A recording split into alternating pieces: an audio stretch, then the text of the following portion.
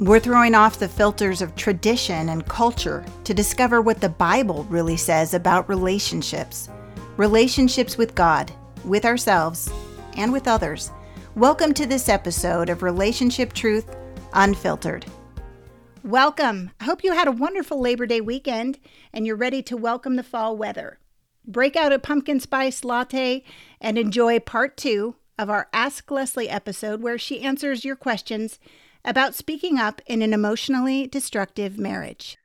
I know that a lot of times when you stay calm, they can more easily see their own sin if they're reacting and everything else. But I had a lady that asked us if we just train ourselves to manage our reactivity, even though it might help in the moment, how does that work to solve the underlying problem if he doesn't change his behavior?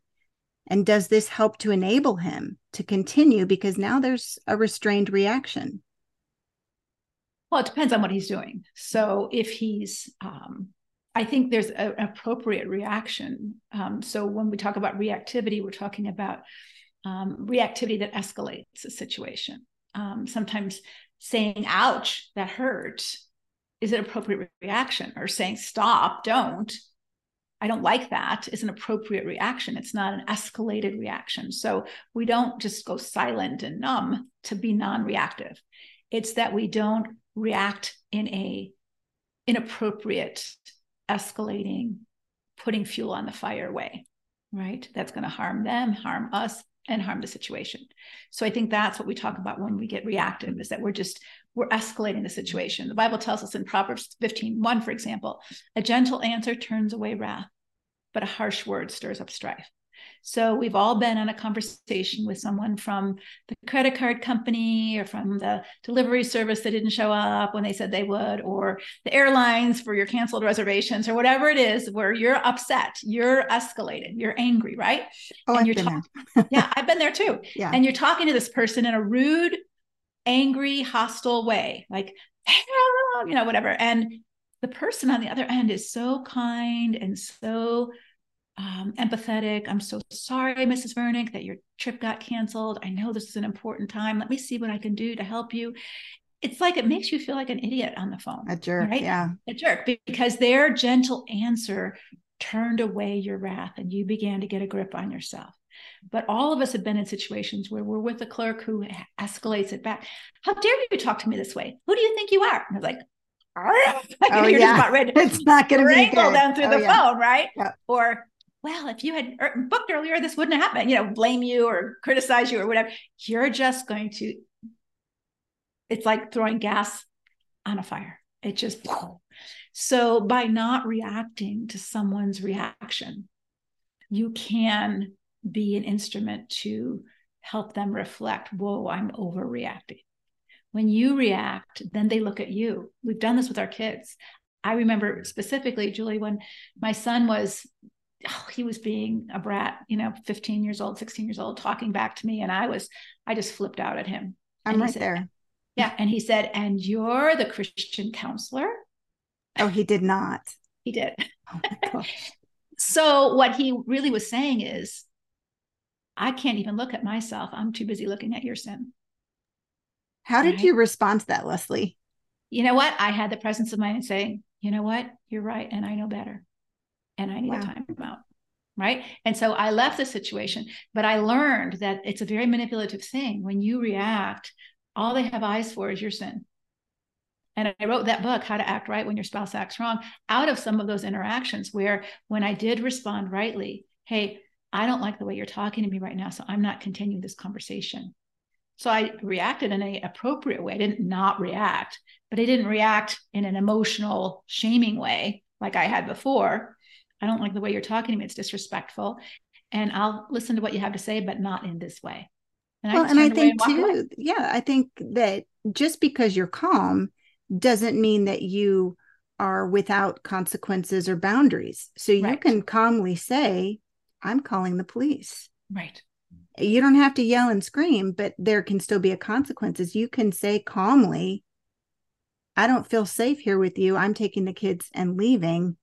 And you don't have to be freaking out, screaming, but you can still calmly state consequences. So when you don't react, it actually helps you to think better. It helps you to plan better. It helps you to be more creative, is not the best word, but it helps you to create a different outcome than it would happen if you just lost your mind in reacting and lost your emotions in reacting, right? So when you don't react and you're able to calm yourself down, it's not that you don't respond. It's not that you don't think. It's not that you don't take action or have boundaries, like you said, or consequences. It's that you're not adding more fuel to the fire. You're just taking care of you in the best way you can. It's sort of like I take a walk every day, Julie, and there's bears where I live in Prescott. And so one man got eaten by a bear this summer. So I take so I take a big old long stick, and I don't walk in the woods, but I do walk near the woods. And so I take a big old long stick with me, and I have an alarm that I could pull. And so I am planning for how I might respond if I saw a bear. So if I didn't plan for that and I just reacted, I probably would either run, which is the worst thing you can do because they will chase you, or I would just freeze and curl into a ball, right? Which is more likely to be hurt as well. So if I pull my alarm and I wave my stick and act like a big, bully, the bear is usually going to run from you. But so it's not like I'm not responding. I'm thinking about how I want to respond so that I stay in the safest place possible and I don't get eaten by a bear while I'm taking my daily walk. And in the same way, so this person who's asking this question, of course, you do yourself well and you do your littles well in your home who are watching what's happening if you can learn to not react in a negative way. But you still have to respond in an appropriate way. Very good. Another question. With accepting who my husband really is, do I check his phone and computer for porn? He offers his devices to me saying, go ahead, I'm not doing it anymore. But it's been 25 years of on and off porn usage by him with deception. I'm accepting who he is and I'm working on myself now, not on him. But does this mean I tell him when I'm not happy or keep telling him how badly he has hurt me? How much do I share or not share? I find it very confusing. So I'm curious when you say, I know who he is. So is he, I'm not sure what that means. Like, is he? I'm guessing that he's a porn watcher. He's a porn watcher, but he's not that anymore. So when Paul says in Ephesians, he says, thieves steal no more. He calls them thieves because that's what they do. But then he says, he's in 1 Corinthians says, you were once this, you were once adulterers, you were once thieves, you were once, haters of God, you were once homosexuals, you were once but now you're different. And so I don't know what you mean by, I know who he is. If that's who he is and you don't want to be with him, why are you still there? Is the question I would ask. I think maybe he's broken her trust in the past because she's deceived him or he's deceived her by porn usage. Does she believe him now? Should she check on his phones or should she not? Well, it's not a should. It's if he's saying, and I don't know what he's saying, but if he's saying, hey, I'm not that anymore. I was that. And I see where you don't trust me. If it would be helpful for you to look on my phone, go for it. Do it. What can I do to rebuild your trust? So I'm giving him the benefit of the doubt. What can I do to rebuild your trust? Can you want to check my phone? You want to check my computer? Here's my passwords. I'm not that anymore. However, I can help you see that, know that, believe that. I'm all in to help you do that so that you don't feel scared of my past behavior and it's not impacting our current life. So she has to decide what she needs to do to trust him again, to rebuild that broken trust. If he's offering to do those things and she's needing to reassure herself that, yes, okay, wow, I don't see any texts. I don't see anything. I've checked history. I've done what I can do to, check up on his old ways. And he seems to be telling me the truth.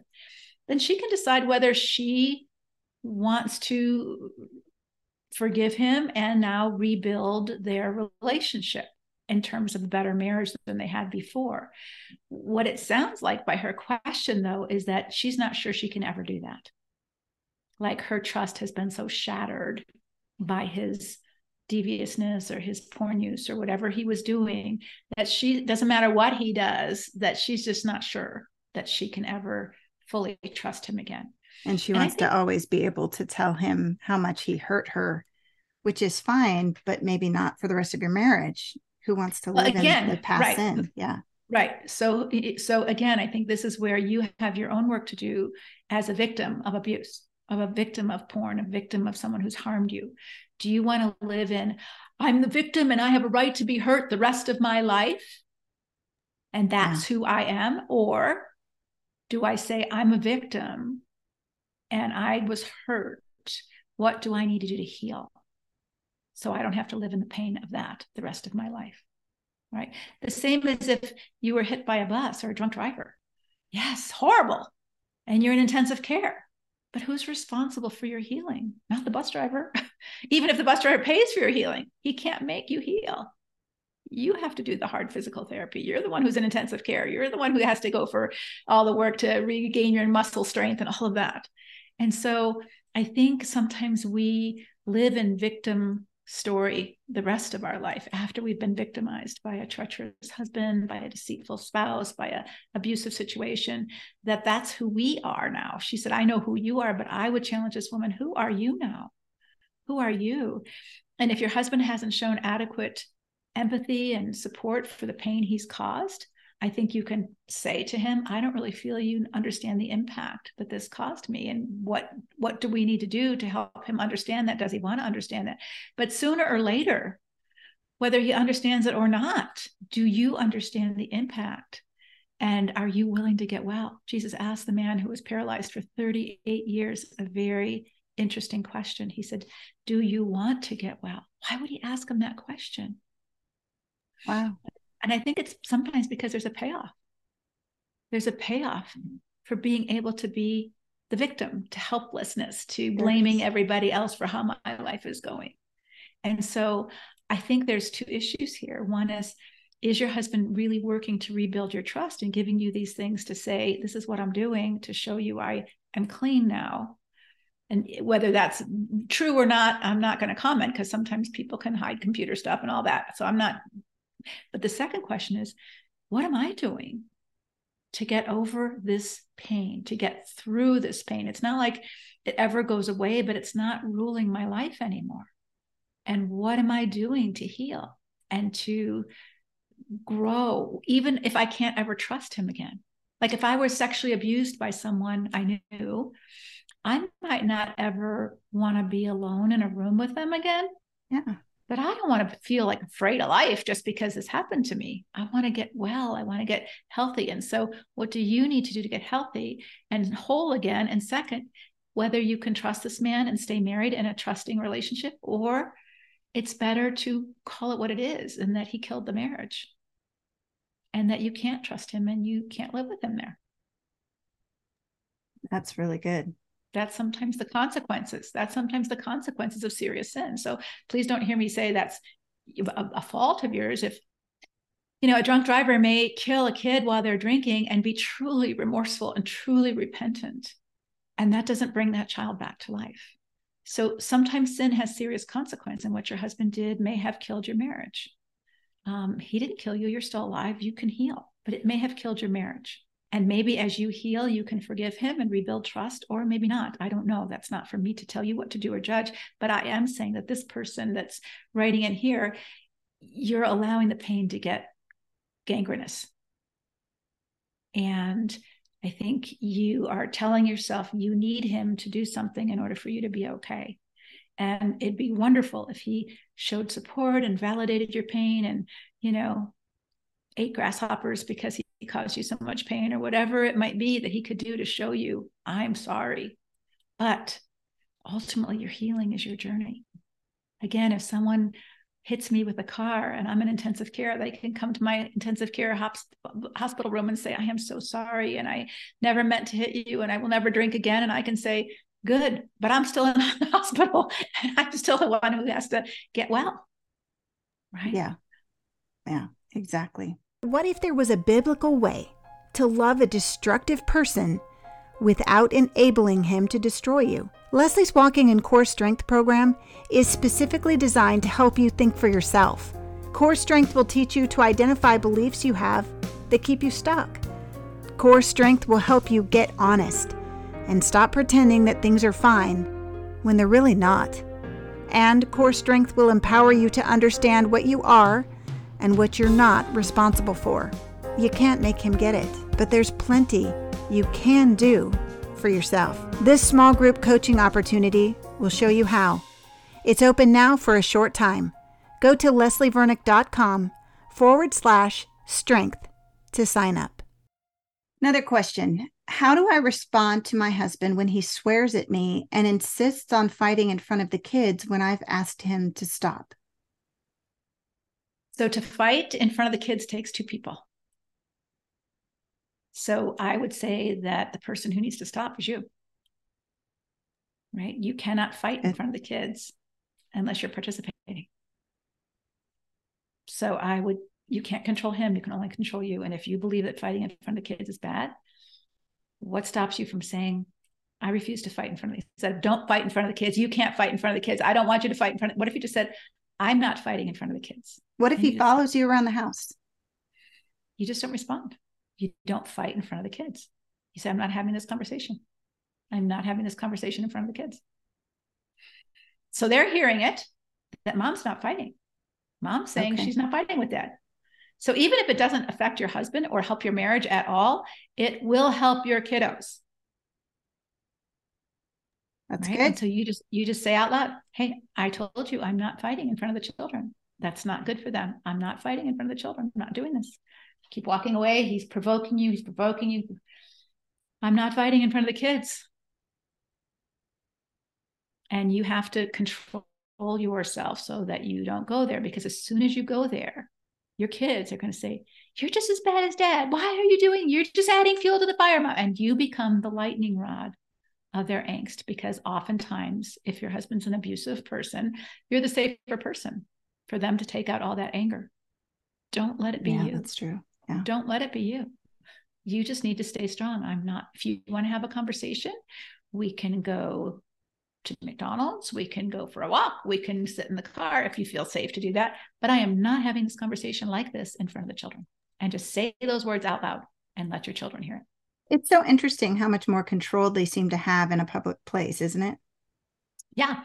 And so having that conversation, if this is really important to you, I'm happy to drive to McDonald's and meet you there. We can have it there. But so especially if they escalate and you feel afraid and of danger, have the conversation in a public place. Very good. We got several other questions, Leslie, that are kind of go along the same theme, kind of a fear of talking out. So every time I open my mouth, he criticizes me, or maybe he can't take criticism, or I get paralyzed when my mind goes blank.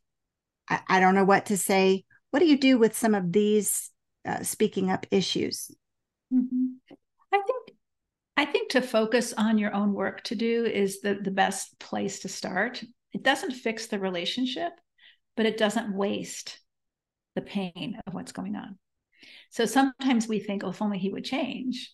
Like just this last question that we answered, this woman has some work to learn. How do I stay in core strength? How do I stay self-controlled when I'm being provoked?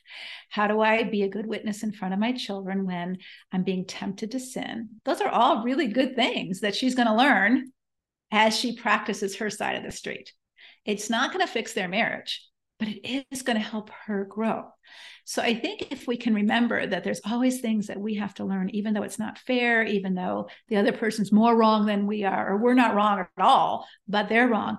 There's things that we can learn. And so in some of these things, first of all, how do I manage my anxiety when someone is yelling at me? What do I do? How do I speak up for myself when I know they're not going to like it? So I've been a people pleaser. I've been an approval junkie. I want you to like me. I want you to approve what I need you to agree with me in order for me to be okay. Therefore, I'm terrified of disagreeing with you. I'm terrified of speaking up for myself because you might not like myself and I have to do what you want in order for you to like me. So it exposes a lot of our idolatry. I need you to love me. I need you to think highly of me in order for me to be okay. And those are things that God wants us to work on, because he says that those who cling to worthless idols in Jonah, those who cling to worthless idols forfeit the grace that can be theirs. And we think, well, there's nothing wrong with me wanting my husband to love me. Of course not. But if you need that, with a big old capital NEED in order for you to be okay, then what you're depending on is your husband, not God, for your well-being. And God says that's idolatry. And so I think there's lots of lessons to be learned with lots of these, stuck places. So every time I try to have a conversation with him, he, criticizes me or he shuts me out. Well, what's that going to teach you? That's going to teach you don't have the marriage you want. That teaches you don't have the husband you want. It teaches you that you're not a person that he respects or values. Those are hard lessons. It's like learning you have cancer. It's nothing anybody wants to face. But if you don't face the truth, then you don't know what the next step is. It's only when you face the truth, I have cancer, are you willing to go for chemo, right? So only when you face the truth, wow, he doesn't care a bit about what I think or what I say or how I feel or what I want. It's only about what he wants. I'm here to serve him. I'm just an object. I don't matter to him. The person, when you come to that wake-up call, the person who you have to matter to is you. Right. So that you don't keep letting yourself be treated this way. That's so good. Yeah. Right. So that's the lesson. Oh my gosh, I've allowed myself to be treated like an object. I've allowed myself to think that this is noble. This is a noble sacrifice for me to do this, when in fact, it's just feeding the selfish monster in him. So these are hard, horrible, but beautiful wake-up calls for us to learn the lessons that we may have to learn in order to grow to the next level that God has for us. Even if your marriage doesn't grow, even if your husband doesn't grow, you can still grow. And God wants you to grow. It is his will for you to mature and live a holy life. The other end of it is if I freeze and I don't know what to say, well, that's also an opportunity for you to say, what is it that, makes me so afraid of thinking for myself, of having my own thoughts, of speaking up for myself? Is it him? Is it me? Is it my stuff from the past? Like I was always criticized. I never said it right. So I have never, it sounds real easy that I can say things off the top of my head here, but I still, if I had to have a hard conversation with someone, I still get nervous about that, especially if it's a real hard conversation. And so I practice it. I write out what I want to say so that I can really be clear. Because if I just blurt out my first thoughts, it's usually critical, right? It's usually critical, or it can sometimes be harsh. It can sometimes be shaming. So I have to think about what I want to say and how I want to say it. If I'm in my best place, right? And so I will write it out, and then I'll say it out loud and see if it's really what I want to say and how I want to say it. And if not, I fix it. So don't be mad at yourself that you have to do that work. A lot of us have to do that work. I've had to do that work. Lots of people do that work of thinking about what they want to say, rehearsing what they want to say, planning what they want to say, revising what they want to say. And maybe for you right now, the best way to do that would be in writing to someone. I actually do that. When I get angry and I want to vomit all over somebody, I used to do that, but I don't anymore. But I will go to my computer and I will write out every horrible thing I'm thinking. And I don't send it though. I just have it there. And then I will wait until I've calmed down. It can be several days even. And maybe I decide not to say anything and just deal with it internally, or I obviously revise it into a much more practical and good conversation. But what if you write it all out and it's as beautiful as it can be, cherry on top, and they still can't handle any form of criticism, no matter how nicely it's said? Yeah, well, then you know that you're married to a very immature, defensive, shame-bound person, right? So that everything that's so they're not able to look at themselves. Let's just picture that you look in the mirror, or let's picture that you step on the scale. So that's giving you some feedback. Like I stepped on the scale recently and it gave me feedback like, oh my gosh, I've been having way too much ice cream this summer. No, me too. Yeah. It was a long vacation. My gosh, yes. Like I have put on 5 pounds that I didn't even notice in my clothes. Only 5, huh? Okay. Yeah. Well. So I'm like, so that's the truth that's giving me something I don't want to see, right?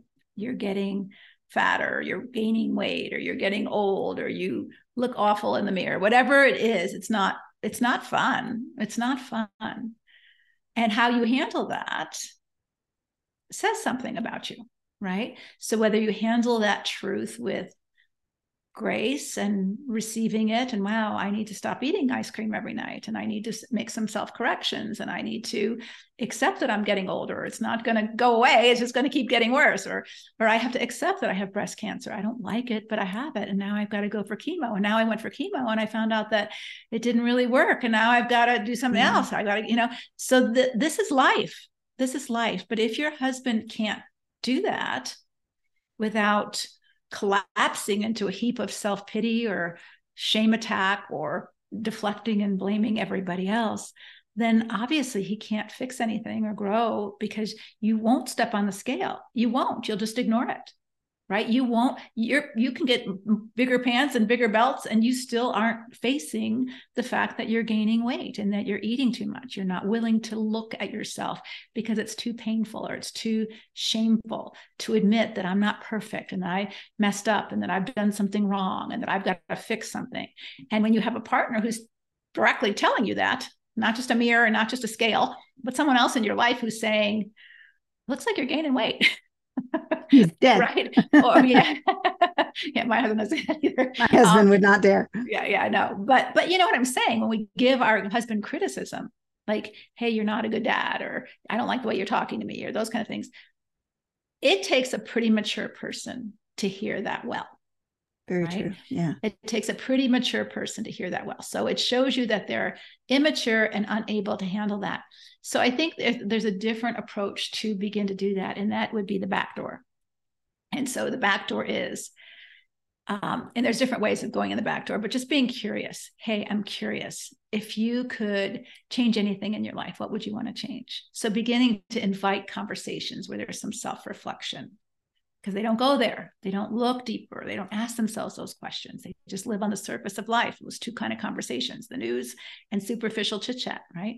So by asking them some deeper questions and inviting them to self-reflect, saying to them, do you believe that I love you? Do you believe I have your best interests?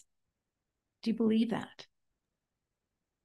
A good maybe question. They do, maybe they don't. Yeah. And if they do, to say, so when I come to you and say, I don't like the way you talk to the kids, I'm not saying that because I think you're a bad man. I'm saying that because I think you really have the potential to be a great dad, and that your kids adore you, and that I see that you love them. And I want you to show up as your best self as a dad. So that's more backdoor, right? It's really putting a lot of cushions around the bullet. A lot of cushions, right? Yeah. A lot of cushions around the bullet. Around the bullet. Right? So that it doesn't sting as hard. And I think you can try that and see if they really are a good man who wants to be a good dad, who's just messing up, or they really are a good man who wants to be a better husband, who just doesn't know how. When you put a lot of cushions around it and you give a lot of, I have your back and I want the best for you, kind of true heart love toward them, then they can usually receive that. If they're not a good man, and there are people who are not, and some of you are married to them, they are not a good man. They are wicked and evil, and they don't really care to be a good man. They just want to be in charge. They want to be right. They want to be on top, and they want to win. And those are their highest aspirations. Then anything that you say will be considered a challenge and a reason to put you down, because they want to win and they want to be right. And so because of that, they can't listen to anything that they would have to adjust, because that would mean they lost and they're not right. And they can't bear that. And so those are the times when you have to recognize that this kind of person doesn't want to hear and will not listen. And they actually will get more aggressive, either sneaky in a way of undermining me, or outwardly aggressive in terms of hurting me to shut me up. And you can't have a relationship with that kind of person. You might be married to them, but you can't have a true, honest, safe relationship with that person.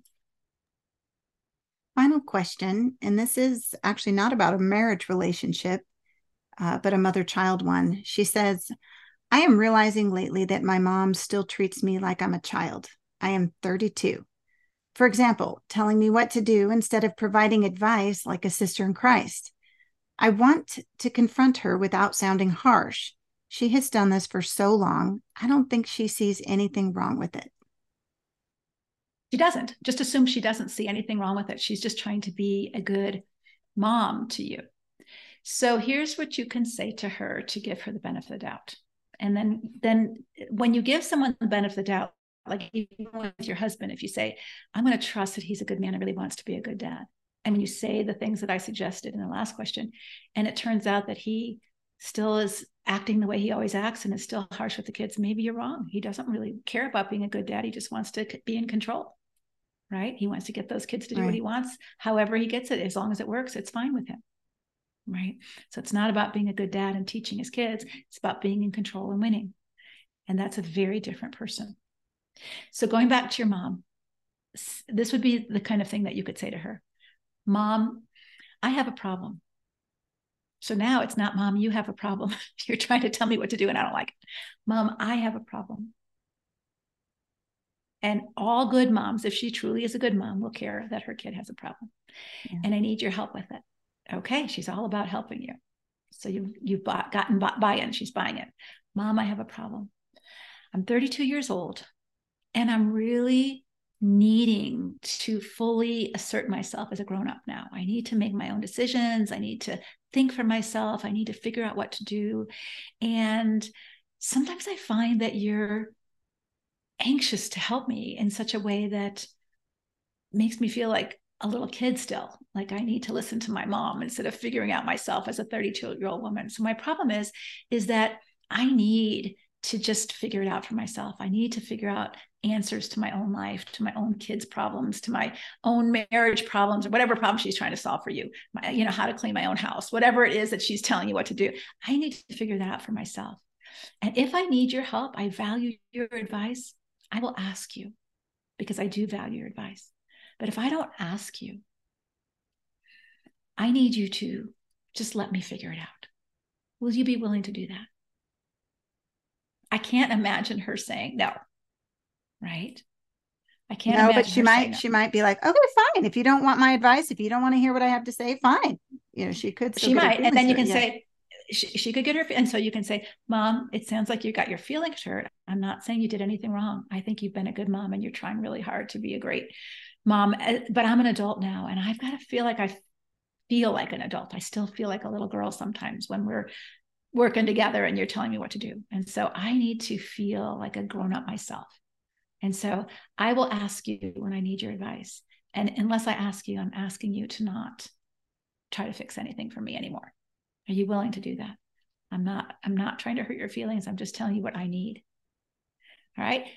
If she says, okay, I will try to do that. I didn't understand how you were feeling. Okay, thanks, Mom. Now, she's not going to change, right? So now you've already given her, I have a problem. This is what we're going to do differently, Mom. So the next time she starts telling you, hey, you need to wash these counters. They're filthy, or whatever she tells you, to say, Mom, remember when we had that conversation that I needed to feel like a grown-up? This is one of those times. If I need your advice about how to keep my home, I will ask you. This is my home and I need to feel like I decide what and when things get cleaned. You might be right. My counters are kind of dirty, but I want to figure that out. I don't want you to be telling me what to do. Can you do that? So you're going to have to catch her in the moment and remind her of this conversation. And see, this is where it's not just about her. It's about your growth. You're saying, I want to be a grown-up. Well, start acting like one. Stick up for yourself. Start having boundaries. That's good. Yeah. And so you have to start acting like the grown-up you want to be. And hopefully she will respect that instead of still feeling like I need her to approve of me. And if she's mad at me now, I can't. Yes, you can. Well, yeah. And even letting her have her hurt feelings for a little while. And letting her and saying, hey, Mom, I know that might hurt your feelings. I'm not saying you've done anything wrong. You haven't. You've just tried to help me. But I need to help myself now. I need to figure it out myself. Right? It's sort of like a 2-year-old or a 5-year-old who's saying, you're saying, no, you're putting your shirt on backwards. And they go, no, right? Yes. They want to do it themselves. That's part of growing. And most moms back off and say, of course, even if you got a shirt with striped shirt and polka dot bottoms, you go do it. You'll figure it out that you don't look good after a while, right? And so moms usually get that. So maybe you've been a little bit too dependent. And so now as you start doing your work and growing and functioning as an adult 32-year-old woman, she will adjust herself to that. And I believe that she will, if you can do that with truth and grace. So it requires you to do your part, not just her do her part. Leslie, we need you to pray for these women, for these conversations, for these relationships, because it's going to take some courage. Lord, I do pray that women who are in these situations with toxic, hard, immature, imperfect people, which we all are, that we would not just see them as the problem, that we have something to learn from them, that they expose something in us too. That's why we have our own work to do and not be judgmental. That's why Jesus says, don't judge. It's not like they're the problem and we're the perfect one. We're not. We've got our own issues and our own growth. And so, Lord, help us to be gracious. Help us to be working on the log in our own eye. Help us to know that they're exposing something in us that's needing maturing, just like we can expose something in them that needs maturing. And we can't make them do their work, but we can do our work, Lord. So I just pray that as women listen to this podcast and they listen to this information, that they would see that it's not all about they're right, I'm wrong, or I'm right, they're wrong. It's about we both are wrong, or we both are right, and we both have work to do. And Lord, help us to be gracious and kind and curious with good boundaries. Help us to steward our lives and not expect someone else to do our work for us so that we don't feel any relational pain. And Father, I pray for these men who have not had good teaching on how to be good men, and women who have not had good teaching about how to be good women and are still functioning as immature children. Paul talks about that a lot in the scriptures. Lord, that you would help us to want to grow up and that we would do our own work to do that, even if someone else doesn't. And I just pray this in Jesus' name. Amen. Thank you for listening to Relationship Truth Unfiltered. As a reminder, Leslie's Walking in Core Strength group coaching program, it's only open for a short time. Friend, I want to encourage you to invest in yourself, in your relationship, and in your future. Go to leslievernick.com/strength to sign up.